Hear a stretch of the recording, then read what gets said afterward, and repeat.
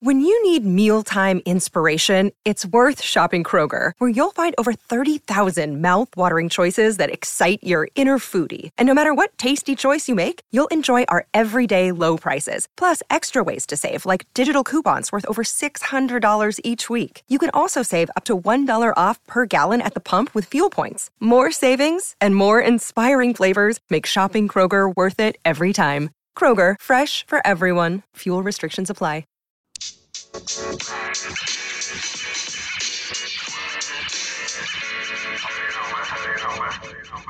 Welcome to the Legends Lounge.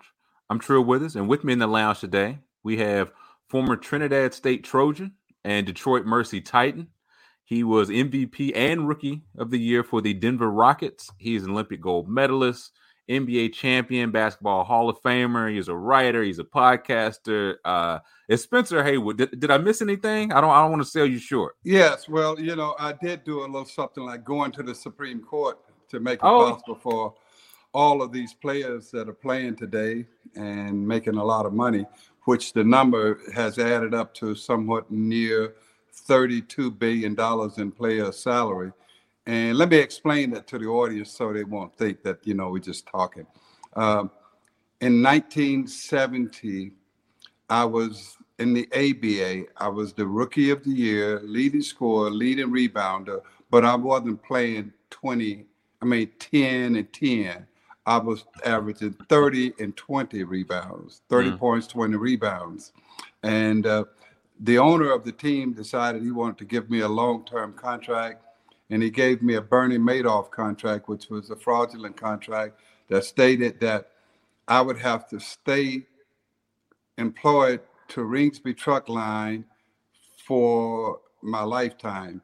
And I would get my money starting from age 50 to age 70, providing if I was still living, as well as employed by Ringsby Truck Line. So we decided that wasn't going to work. So Jerry Colangelo said, wait a minute, we are in a fight with the ABA. The ABA is robbing us of our players like Rick Barry and Zelmo Beatty, Joe Caldwell, and all of those players. So why not, let's go after their players. So he got Connie Hawkins, the first pool. And I say Jerry Colangelo and the Phoenix Suns because those were the two expansion teams at that time. Seattle and Phoenix. So Jerry went and got Connie Hawkins, who was the MVP before me. And then Sam decided he wanted to come and get me out of that unruly contract and this craziness that I was going through. And so he signed me to a contract. And knowing all of that time that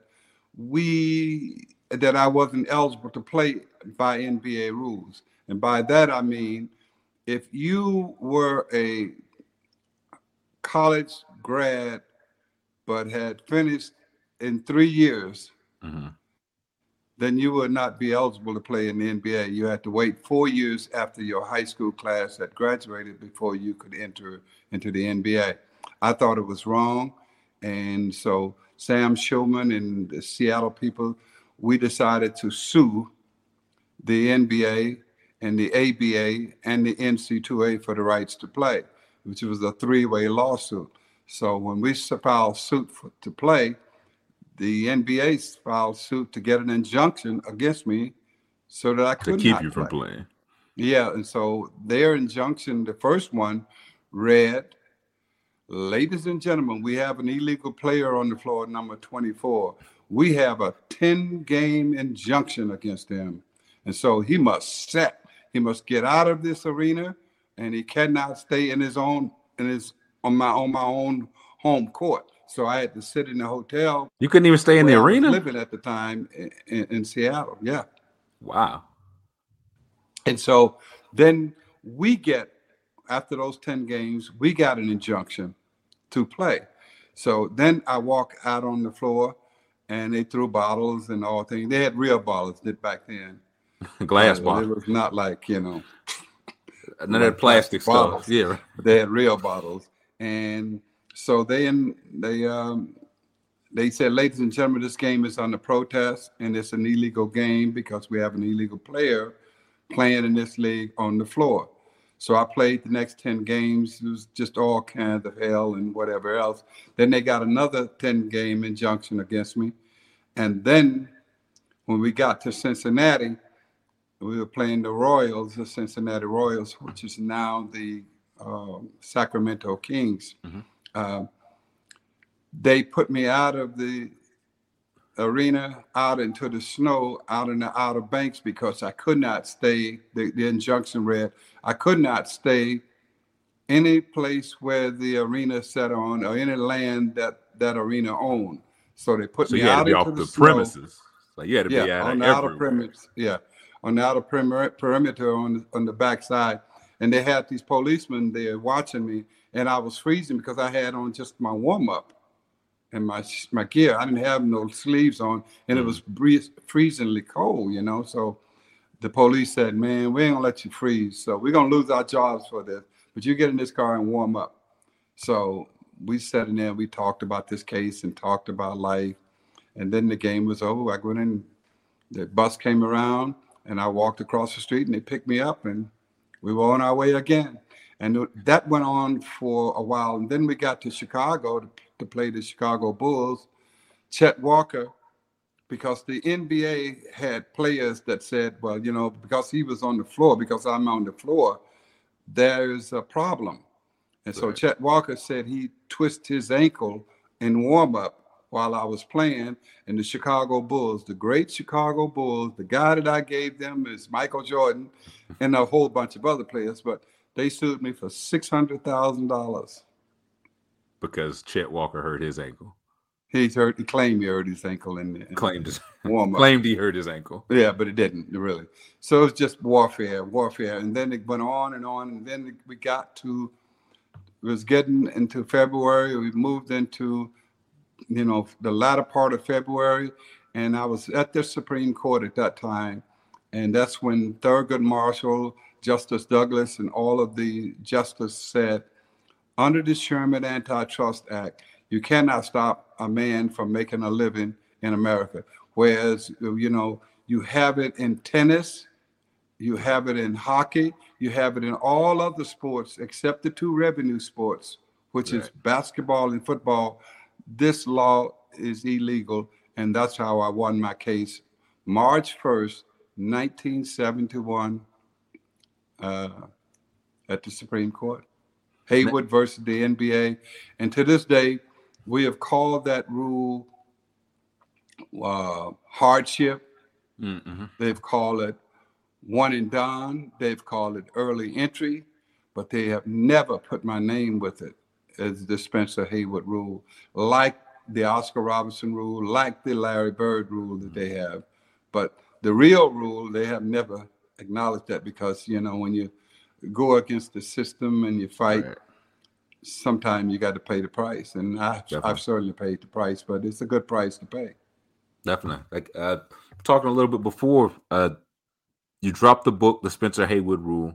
The podcast is out soon. So why, you gave us kind of the backstory of why, but why now? Why now? Because I'll be 73 in this weekend. Okay. Happy time is passing. I've been fighting this battle. This is the 51st anniversary of this ruling. I've been fighting this battle for all of these years. And like I said, the economics that I have helped players to make, it's over $32 billion. So I would hope that they will, like, say, you know, I've had, like I just used LeBron James and Kevin Durant, because they prolific scores, and Steph Curry. Those numbers that they have right now, and the guys that they are passing up in terms of scoring, points, and rebound, they would not have had that. Right. Because they would have had to wait for 4 years before they could enter. And so Kareem numbers would be out of reach for everybody.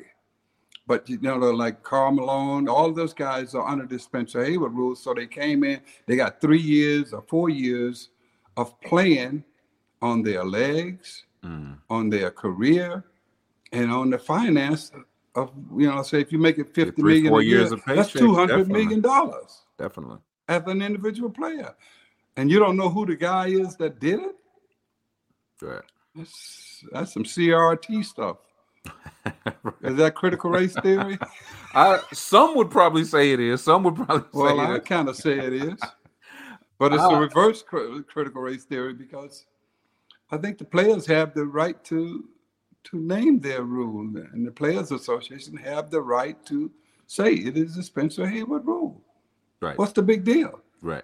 Like that's where this came from. Like you're not telling stories out of school. Well, everybody's talking about history and how we need to go into history and do something with history. So here's a chance. So that's why it is happening right now. But also it happens not on my time, but on God's time. So it is happening right on time. So it's just the way it is.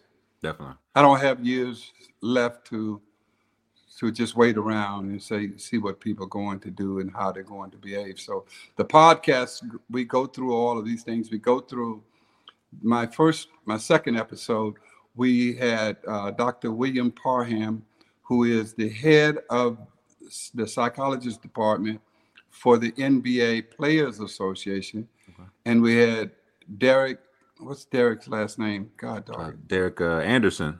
Derek Anderson from Louisville, who played with the Cardinals and also played in the NBA for years. He got an incredible book out talking about his struggles to get to the league and to maintain and to do things.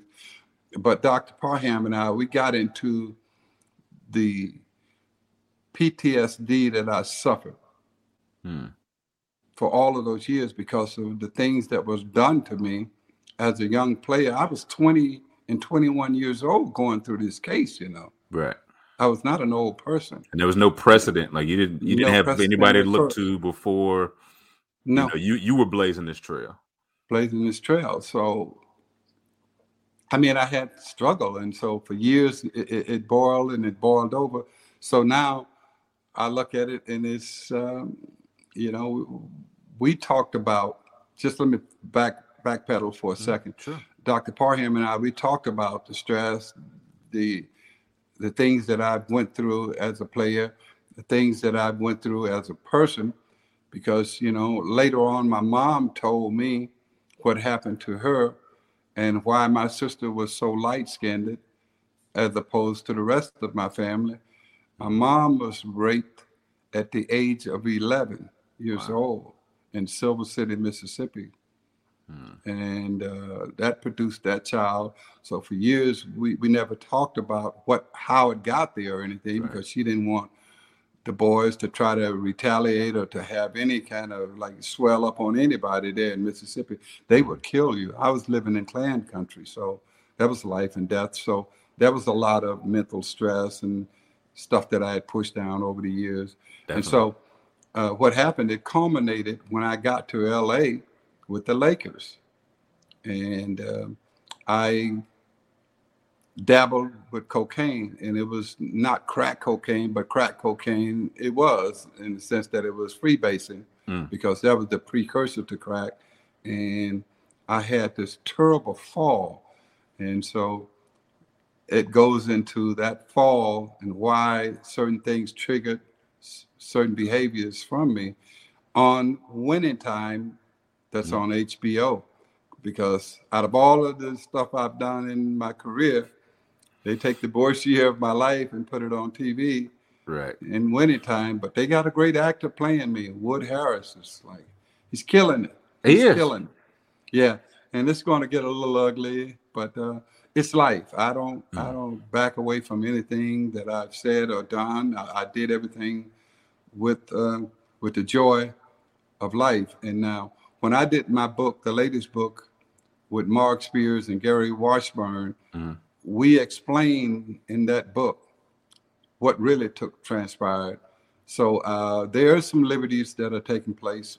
I was going to ask you, how do you feel about that? Because it's based off a book and it's based off, real stories. But at the same time, it's definitely TV. They dramatize some things. So as someone who lived through it, was there, and is watching, somebody portray you, how do you feel about, some of the liberties that they've taken? Well, I think some of the liberties with Magic Johnson is totally unfair As because far as what? he was not like that. He was not this whore that they making him out to be.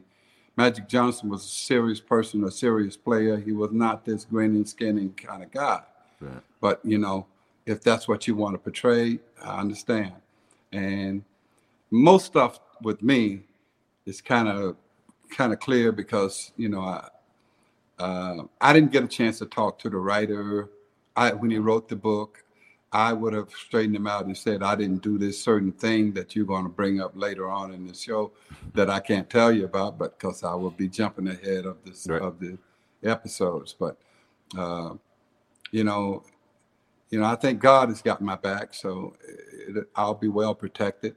Kareem was not this angry person. He was not stoic. He was not just sitting around and reading the Quran and saying, hey, you guys are Right, just kind of shaking his beneath finger me. at everybody. He was not that person at all. And this man has suffered because of his stance that he took over the years since 1968. So we have to sometimes look at our history makers and our athletes who have done some significant things and not let somebody else write their story, because it becomes, we always used to listen to Gil Scott-Heron and other people who say, other artists who would say, be careful with history because it is his story, not my story, and not Kareem's story, not Magic's story. Right. But all in all, pen. It's for television. It's for the numbers that they get in, which is out of this world. They're getting a lot of people are watching, a lot of eyes.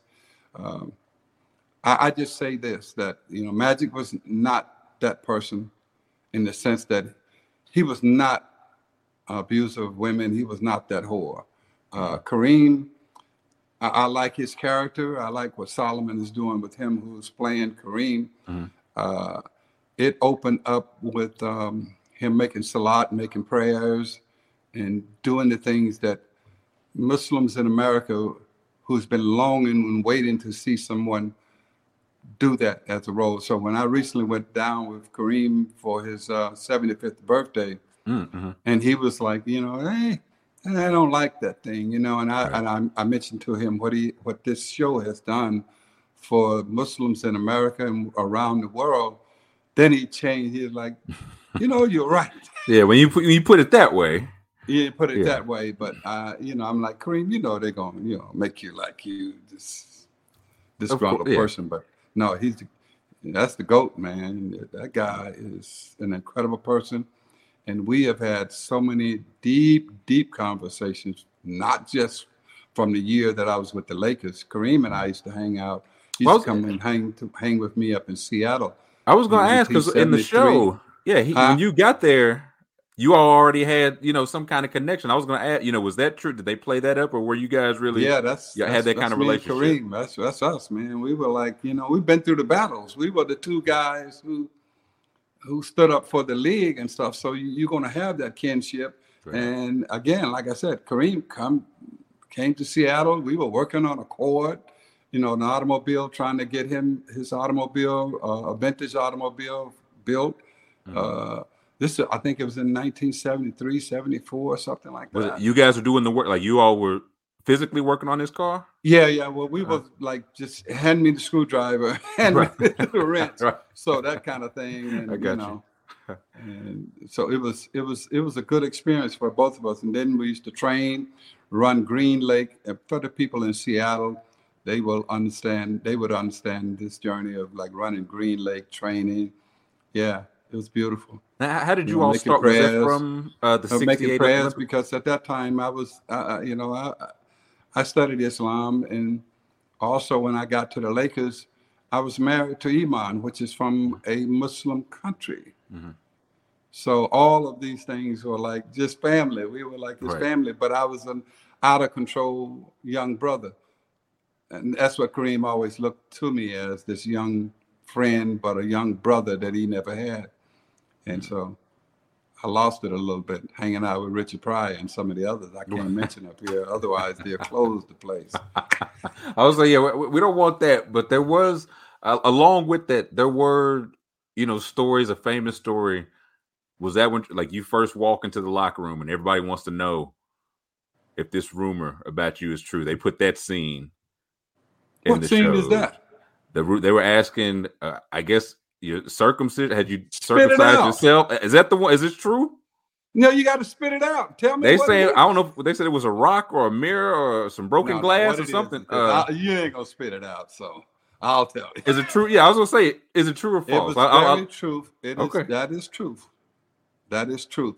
What it was is in Mississippi, because we didn't have doctors. I'm living in a cotton field town of like 300 people. We could not go to the white hospital because they didn't accept blacks. We could not go to the bathroom because it was for whites only. You couldn't drink out of the water fountain because it was only for whites only.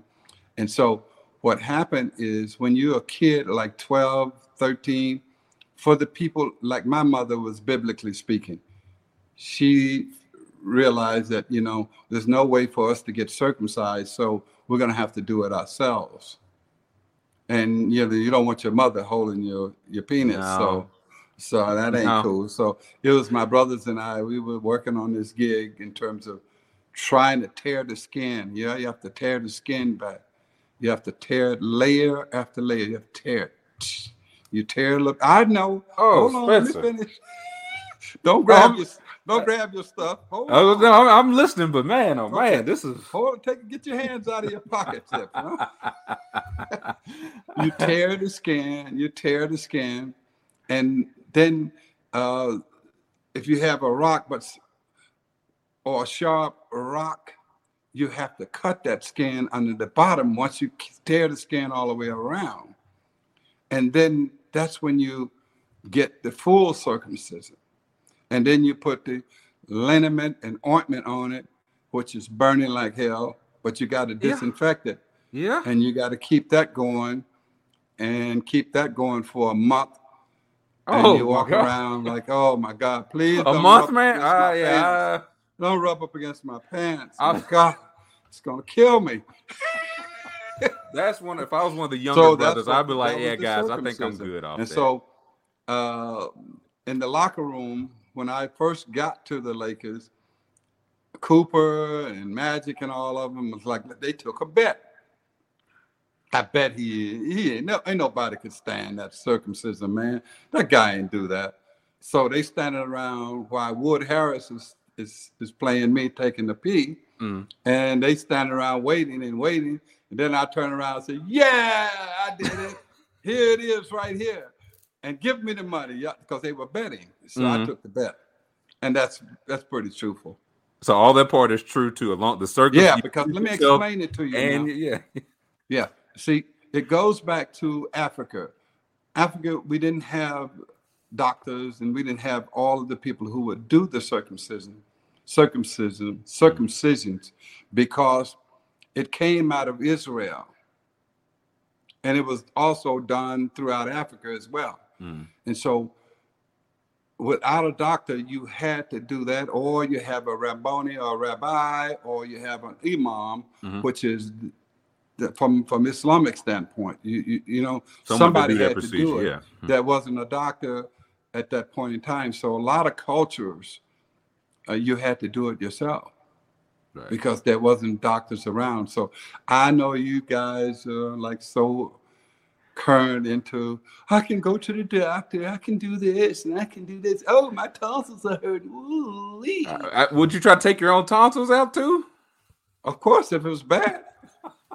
Well, what am I going to do? I don't know, man. There's no doctor around. Listen, you didn't have a lot of options. I get it. I didn't have an option. Yeah. Yeah. Well, listen, I'm glad Listerine, man. You better get some Listerine, some Dr. Tishner. You know a Dr. Tishner? What is that? Oh boy. Do I want to know what Dr. Tishner is? Yes, you do. Okay. Dr. Tishner is like stronger than than Listerine. It's much Oh. stronger. And when you had tonsil problem, you would like always had to use that. And I never did use it because once I got up north, up to Detroit when I was like 14, after the farmer decided that he was going to put me in jail because I was growing big and he wanted somebody to stay on the farm. My mother shipped me right out to Michigan. And when I got there and I did my physical, and they telling me, you didn't do a good job with your circumcision? Bad choice. I mean, I thought I was looking at my shoulders and my back and stuff. And your adenoids. We need to take those out. And I'm like, I was well before I got up here. Right, I was feeling fine yesterday. Yeah. Yes. So I got up north, and all of these things are wrong. And you're talking about you're gonna break my toes so I can fit into my shoe properly, because I had to wear my brother Andrew's shoe, and he was a size smaller, so my toes was kind of balled up. And like, no, you're not breaking my toes. You're not taking my hops away. Right. I mean, I'll do this tonsil thing, and I'll like go ahead and let you work on my circumcision again to correct all the mistakes I made. Yeah, but the foot thing, now I don't disagree with you there. That's like you said, that was gonna be your money maker. Y'all can't touch them. Can't touch your toes, man. So how did your family in Detroit or something? How did you? Yeah, my brother Roy was in Detroit. Okay. And he had went to Bowling Green State University. So when I came up north, I had to stay with him at Bowling Green State University in Bowling Green, Ohio. Okay. For a while before I went over to Detroit. And so when I went over to Detroit, I went over to play in a high school all-star game. How old were you at this point? 14, 15? I was 15. 15? I turned 15. So I get over there, and we were playing at the Crunk outdoor courts, which is where boxing and all that stuff take. But we also had basketball courts. We had a baseball diamond, and we had also tennis courts. Okay. So I get out there, and my Converse shoes, I had a cardboard bottom because I had wore them out and had a big round hole in it. So I had to put a cardboard in there and I was the good. hole. Yeah. So we get ready to play, and then all of the players are like, I don't want to play in these Converse. And I was like, oh, I get new Converse? Right. I get new shoes? No, you get a choice of shoes, country boy. You get Adidas or Converse. Oh, but I know Converse. And so I put my Converse on, and I felt like Superman has arrived. They was probably your size. They wasn't your brother's shoes. I got some of my size. Oh my God. And I got a brand new pair of Converse. You gotta be out of your mind. I'm going out here and kill these boys. So I took up all of the shoes that they were throwing away, and I put them in the corner and put them in a bag because I wanted to send them back home to Silver City. And because kids there, we didn't have shoes, so we played barefooted. So it was a good thing. So the first game, I had 27 points and 15 rebounds, and all of the high school coaches were like, "Where does he come from? What is he doing? Yeah, who's this kid?" Yeah, it was like this kid is. And then lo and behold, this great coach named Will Robinson, who ended up being the first black coach in Division I history. It was a high school coach at Pershing High School. And he said, I want him. And he got me and signed me up and put me into Pershing High School. But I was living with him downtown, and I was not around the family or anything. So they had to make a decision to move me near the school because you have to be in the district. And I moved in with a great family, James and Ida Bell. Justine Bell was my sister. James Bell, my brother, and Gregory Bell, my hoodlum brother. So I had this wonderful growing up life, middle class life. I had never had my bedroom or anything. I was saying, coming from Silver City to that, now you got new Converse on your feet. Yeah, Converse on my feet. They got Motown. Aretha Franklin was sitting in the car out there. I was like, oh man, Aretha Franklin. And they had Converse shoes. You in Detroit, everybody had a 2-car garage, and they were making money at Ford, General Motors, and Chrysler's. Hey, man, I died, and it was like I was rich. Right. He went to heaven. Yeah. Yeah. So that was a beautiful experience. And then Will Robinson introduced me to the team, and he introduced me this way. He said, fellas, we've been playing with mules. We got us a horse now. And here he is, Spencer Haywood. He's going to lead us to the Class A state championship. And the city of Detroit had a drought for the Class A state championship. That's a lot of pressure to put on the new kid, though. Yeah, for 35 years. So in order to get there, we're going to have some help. And so I'm going to ask the Pistons to scrimmage with us. Okay. The Detroit Pistons. So we're going to ask this new player with the Pistons, Dave Bing, to bring them all over. And Dave took a liking to me and just took me under his arms and said, you're going to make it to the league. I was like, what league? I didn't know anything about the NBA. Right. He was like, you can play college and you can play in the NBA. I was like, I just want to play in high school. Right. Yeah. Can we do that part first? Put me under his arm and start working us out and working with me and Ralph Simpson. And I guess it turned out really great because we broke the drought. After 35 years, we won the Class A state championship. And then we moved on. From there, I moved down to the University of Tennessee, where I signed out of high school as the number one player. And that was a little bit of an upset because once you sign with a university like the University of Tennessee and you say, well, I'm going to get a chance. My mom and my family will get a chance to see me play when I play against Mississippi State and Mississippi University. I was going to say, is that why Tennessee? Kentucky. Is that why you went there closer to home? And they were like, ain't no blacks down here, but so right. We are having a problem because Kentucky is saying that they should have the first black player, first black superstar, because they lost to Texas Western the year before. And this is in 1967. So we got into this pissing contest, and then Will said, let me send you someplace you're really going to love. I'm going to send you to this place called Trinidad State Junior College. And it's close to Denver, and it's close to Albuquerque. Duh. So I get out there at Trinidad State Junior College, 420 miles from Albuquerque, 365 miles from Denver. I mean, that's kind of close. Yeah. Yeah, all I can do is play basketball and hit the books, because if you hit the books, you can come out after 1 year if you maintain a B average. Okay, so that's where they had your interest. Yeah, I played so hard in basketball. I was the junior college player of the year, which they just brought me into the Hall of Fame this year. Well, congratulations. Like long overdue. Yeah, I know.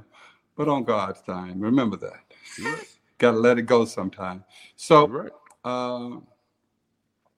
the upcoming Olympics was coming up, the 1968 Olympics. And so you were 18, 19 at this point? How old are you now? I was 18 at that time. I hadn't turned 19. So they decided, well, let's bring everybody to keep the junior college players from suing us for the rights to not try out, because we're allowing everybody to try out for this Olympic team in Albuquerque. So we put together a team, and our coach was Jerry Tarkanian, the great Jerry. Yeah. So Jerry put together this team. So we go down to play against the big boys, as they were saying, the big dogs. We got down there, man. We played against the NC2A, the NIA, just all of the universities that was there, and they dream teams. And I was just jumping so high and killing them and doing everything that those new Hank shoes, Ivey said, hold it now, boy. Don't you get hurt out there. And then the first thing I was like, what do you mean?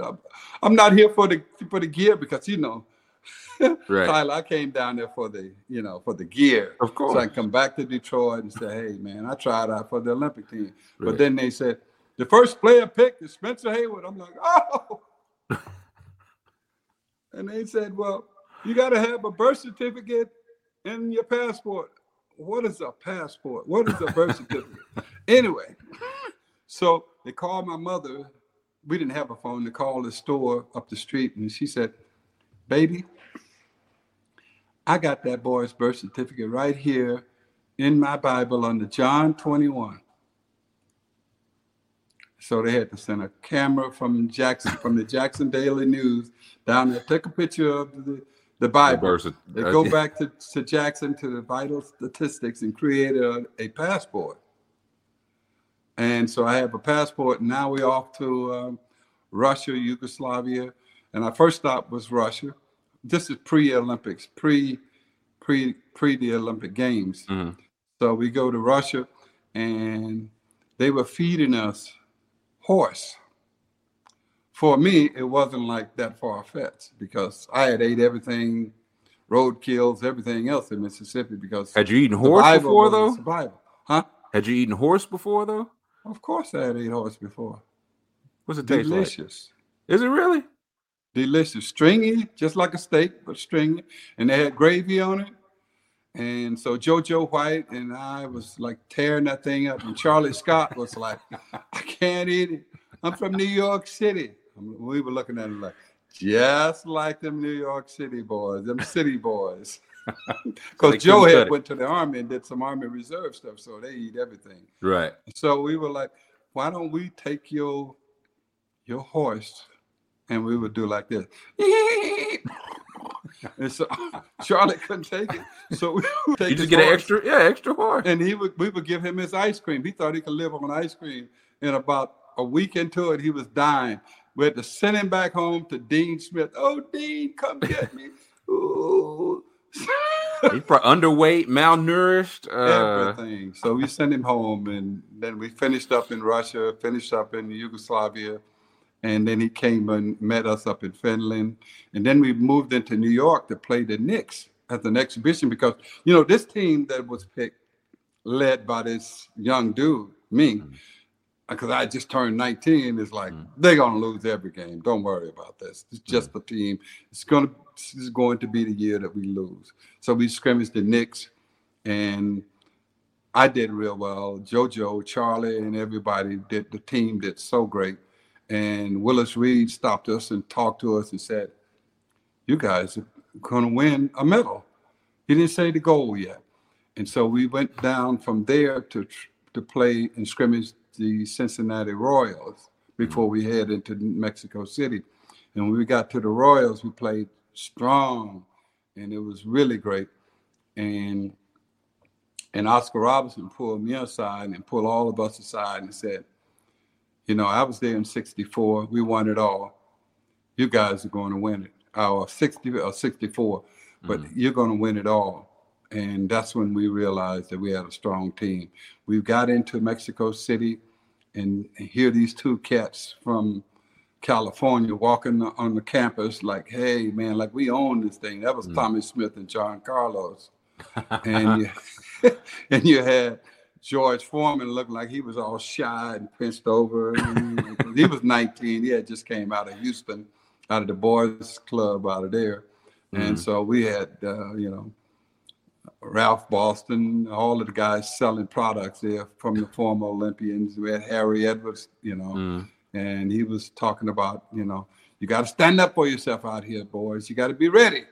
Because black folks at home is in struggle. We got a Vietnam War. We got all that stuff. I was like, I don't know about all of that, sir. I just know my brother's in the war, but I just want to play basketball. I got a passport. Right. I'm so country. I was so country. It's like I'm just trying to play ball, man. I come to play ball and to win this gold medal. And so we had a good time. Dr. Harriet, everybody was so gracious to me. And then just before we went out for the team, I mean, like when you say team, you have the whole Olympic team, not just the basketball, but you got boxing, you got swimming, you have all of it. Yeah. So we had a night, we had someone come in to do an open talk for us. And that was Jesse Owens. So we were like, wow. Man, Jesse Owens is in here, So he's talking to us about how we can get jobs and be good as long as we win the goal or participate in the Olympics and don't disturb anything because everybody was worried about this show of force black boycott or something. And John Carlos said, man, we can't get no jobs out here. And we was like, hey, man, you're speaking to Jesse like that. Right. Like, yeah. So, I mean, yeah. Yeah, but he was true. John Carlos was the real deal, you know. And so then we said, hey, let's go and get it. And so we went out and started playing real hard. And then Bob Beamon came over to us talking, hey, man, in this altitude, I might just jump out of the pit. Because he's a long jumper. And sure enough, I was going to say, he just about did, didn't he? He set a record that lasted for how many years? I mean, 50 years. I feel like, just broken reach. I was going to say, he almost did jump out the pit. Yeah, we were like, oh, man, he jumped out of the pit. He didn't jump out of it, but we just... right, he was close. So George Foreman says, hey, man, I tell you what I'm going to do. I'm going to put the Russian to sleep. Whoever I'm boxing in the final, I'm going to put him to sleep. Like, George, come on, man. We haven't said but 3 words all this whole Olympics. So now you're going to come up with this braggadocious right, now you talking, attitude. Yeah. So George said, and we said, George, you're going to have the red, green, and black flag. George said, nah, man, I got a surprise for you. So when he knocked the Russians out, he pulled out the American flag, and we were like, hey, we are Americans. We are here, right, as Americans. And then the big race was coming, so that's when everybody was nervous. So the race took off, and they were rolling. Tommy and John was like tight, and then you had the Australian really tight with them. And as they turned that corner, John kind of looked over at Tommy, and Tommy was skating. He didn't even move. He was stiff. He was like rolling, like yeah. So we were like, oh, fuck. So he's like, John, don't look. Come on, keep pushing. And he looked over at the Australian, and he lost that little middle second of a step. And he finished third, and Tommy finished first. And the Australian, I think what's his name, Peters or something, he finished second. He got second. And then they got up on the stand. And they put on those gloves. We were like, whoa, shit. I was gonna say, was that so? Had y'all discussed that in the village? Had they said anything? Well, like, but man, y'all wait to see what we do. About somebody doing something. But those 2 guys had their agenda because they were from that track club up in Northern California. They had been with Dr. Harry Edwards. They had John Carlos had met with Dr. King. Let's see, they had meetings with Dr. King. Jackie Robinson, all of the greats were wondering with them what we're going to do and how we're going to behave down there, you know, because it's a reflection of black folks in America. So we had to be kind of careful. And so, did the Olympic Committee people ever tell you the Olympic anything? Committee was threatening everybody. I was gonna say, I bet they were probably saying like, "Hey, y'all, just play ball if you do anything here, we're gonna take your passport. You stuck here in Mexico City." So when those guys got up on the podium and did what they did with the black glove, that was some powerful stuff because they could have been stuck in Mexico City, right? Not getting home. So right away when they received their medals and got off the stand, man, Avery Brundage, who was a friend of Hitler's back in the old days, he was the Olympic Committee person. Wow, I know. Well, it lets you know how. It really wasn't all that long ago, you know? That wasn't that long ago. So he put him out. They put them out of the Olympic Village and made them march through us and all of, you know, as an example. Don't you ever do nothing. Don't you ever think about it. And put them out of the village, man. And they had to fly back home. And it was just horrible what they had to go through after that. Right. You know, for the stand up for, again, here we go, standing up for black folks. Right. And they don't stand up for you. Like right. I'm asking those players now, put my name on my rule. Put some respect on my ruling. Put my name on it. No big deal. I didn't know it wasn't on there, man. I don't care. I got my money. But anyway, back to right. Tommy and John. They couldn't get jobs. They couldn't do nothing, man. It was like struggling for years and years. And everybody using that poster with their fists up and everything, making money after money. And they didn't see and they out here trying to struggle because we didn't take care of them. We should have taken care of them better than what we have done. Now it's starting to come around, but we sure should have taken care of them so much better. George Foreman, when he became the champion, he did some good things for them, you know, and that was beautiful. And then we came around. It was our turn to go for the gold. We were playing. Russia got beat by Yugoslavia. So Howard Cosell cornered me up and said, well, I'll tell you one thing, Spencer, you have done real good so far, but blacks in America is not going to be forgiven if you lose this gold medal in tomorrow's event and this and that. So I just had, my stomach was just clouded because I'm like, man, people in Detroit are going to hate me. They're going to kill me. Right. Like so, pressure. In the final game, you could see me go in for a layup and I run straight into the locker room, throwing up. Oh, I'm just 19 years old. I don't know. What have I gotten myself into? Then I regrouped. The trainer came in, get back out there.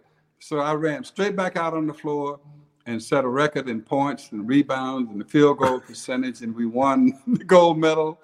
And here I was on that stand, crying like a baby, saying, wow, 3 years ago, I was picking cotton and a slave in Silver City, Mississippi, and now I'm standing on this podium with the flag, with the gold medal.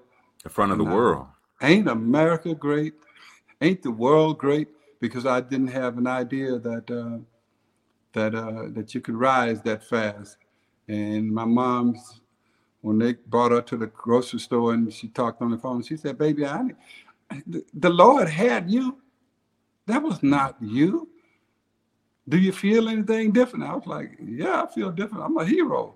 And she said, well, they're going to have a big parade down here for you. And I forgot that it was a big deal for my family. And I'm now back in Detroit. I'm a militant, like, yeah, man, brother, bang, bang, dude. What's up, bro? Right. And you going to Mississippi, man, for the parade? Nah, I don't think I'm going down there, man. They can't show me no love. But they showed me so much hate.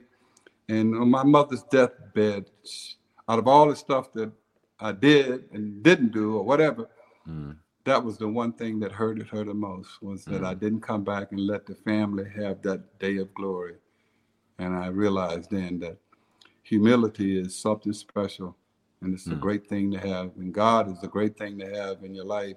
It's when you get arrogant, like I got arrogant at that point. It's the devil. And the same thing happened with me when I was with the Lakers. I let God go and said, I want to do it on my own.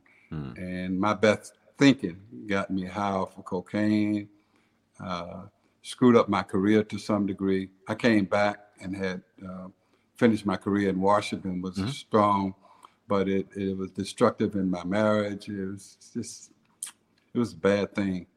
And so when I look at the Lakers series, let's go back to Winning Time on HBO, the Lakers series. We got a Chicago man playing me, Wood Harris. He is doing a great job on great actor portraying Spencer Haywood, because he's a great actor. And so I'm very pleased with it. And I'm somewhat pleased with the show. I'm not like some of the others who feel that the betrayal and everything is bad. Right. But, if we don't control the product, then we have to join in the journey.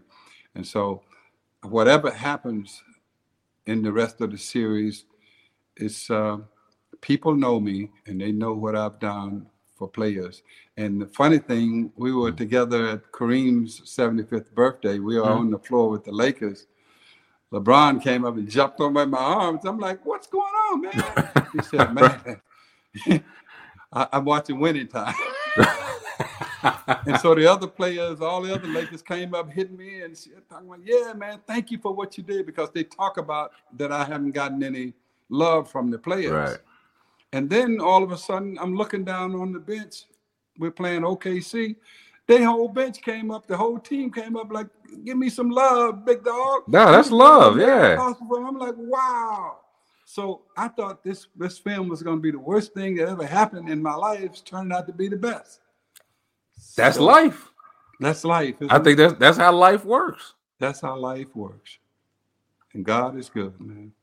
So we'll let you out of here.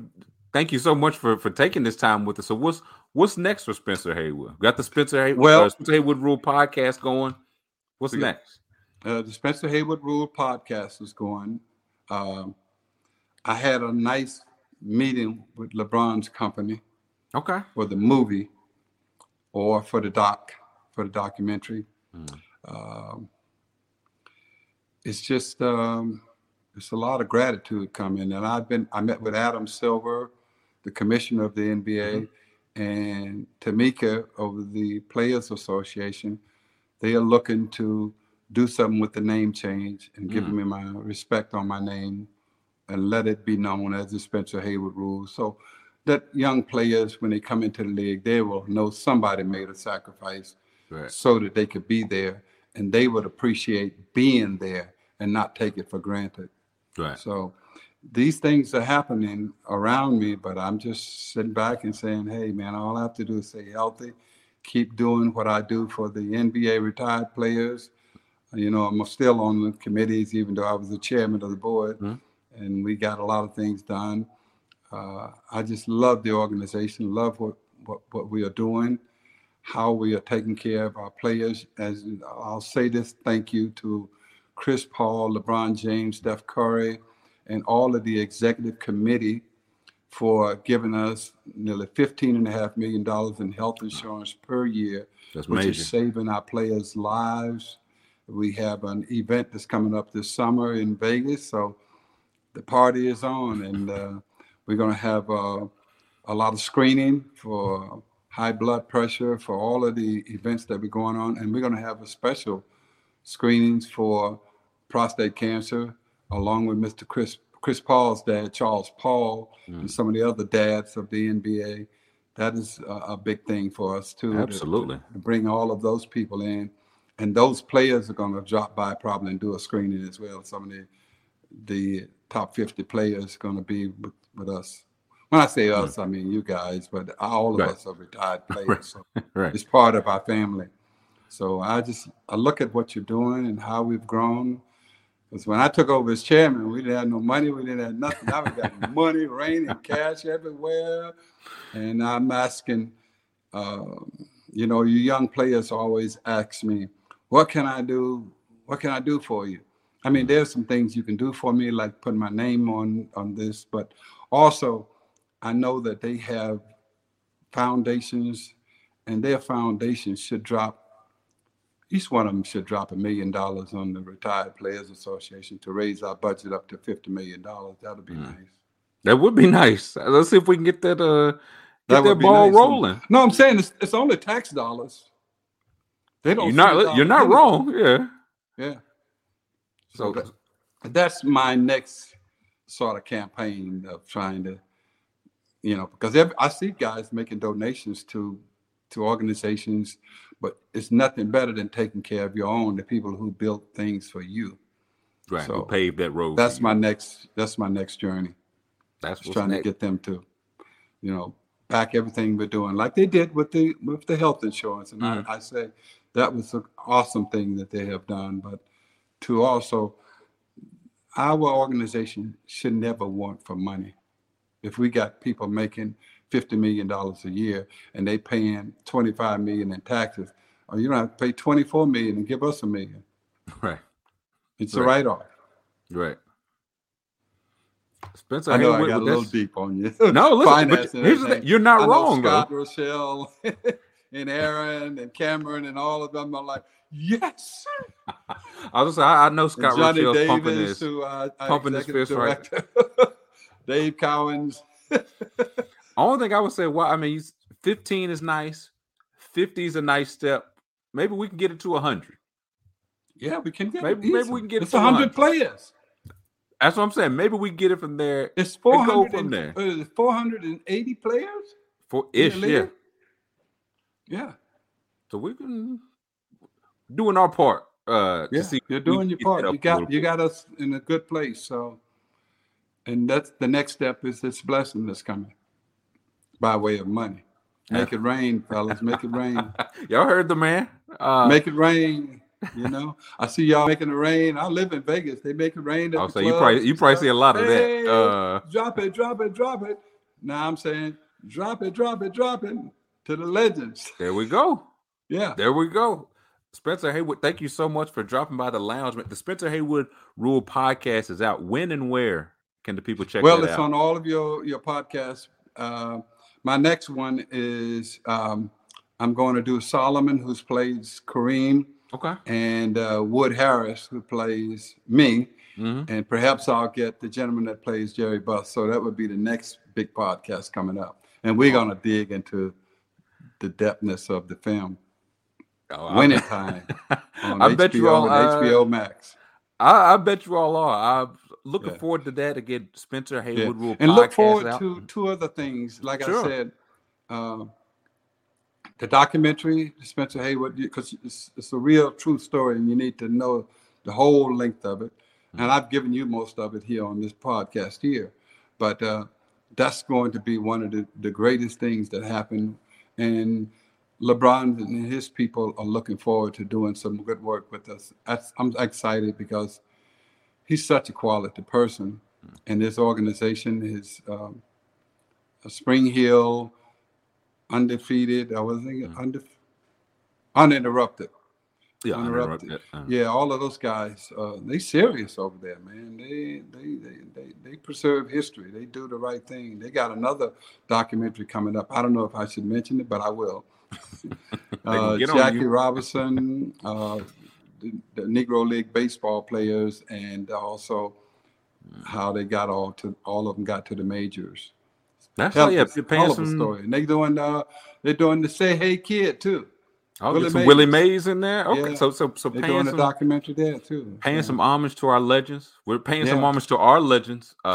Spencer Haywood, thank you for joining us, but again, thank you for what you've done for this game we all love. We look forward to bringing you back on once we get the official rule change to the Spencer Haywood rule. And until then, the people can catch you at Spencer Haywood Rule Podcast. Wherever you get your podcast is active now. Yeah, and I'll see you this summer. Sounds 2 good. months. I was gonna say it's closer than you think. What is let's was the Legends? It is the Legends Getaway. The Legends Getaway. I was gonna say I don't know the date, but when is it going to be? We have it scheduled in front of us? I was gonna say I don't know if it's a date yet. By the time this is published, we'll probably be able to have some dates on, so the people will know. Okay. Okay. I'm seeing July or August. I would hope this year we would have. Shoot, if we could have like 300 players and families, because we've been locked down for a couple of years. We haven't had our chance to celebrate each other, and that's our family get-together. So absolutely, the legends of the NBA. Yeah, so we'll get a date on July or August. That will be coming up. But Spencer Haywood, no, I know when it is. It's around July. It's during the summer league, isn't it? July. Yeah, I don't know which weekend, but it'll be in the summer. We'll have those dates. It'll be very hot too, for sure. Oh, absolutely. Yeah. But all right. Thank you so much for stopping by the lounge, man. I love what you're doing. I appreciate you. Thankful for what you're doing. You got an open seat here in the lounge anytime. Okay, thank you so much. All right, we'll talk to you soon. Bye. Right, thank you for stopping by the Legends Lounge, as brought to you by the National Basketball Retired Players Association. You can give us a follow on Twitter at NBA Legends Lounge, and be sure to subscribe and rate the Legends Lounge on Apple Podcasts, Spotify, or wherever you get your podcasts. And we'll catch you next time.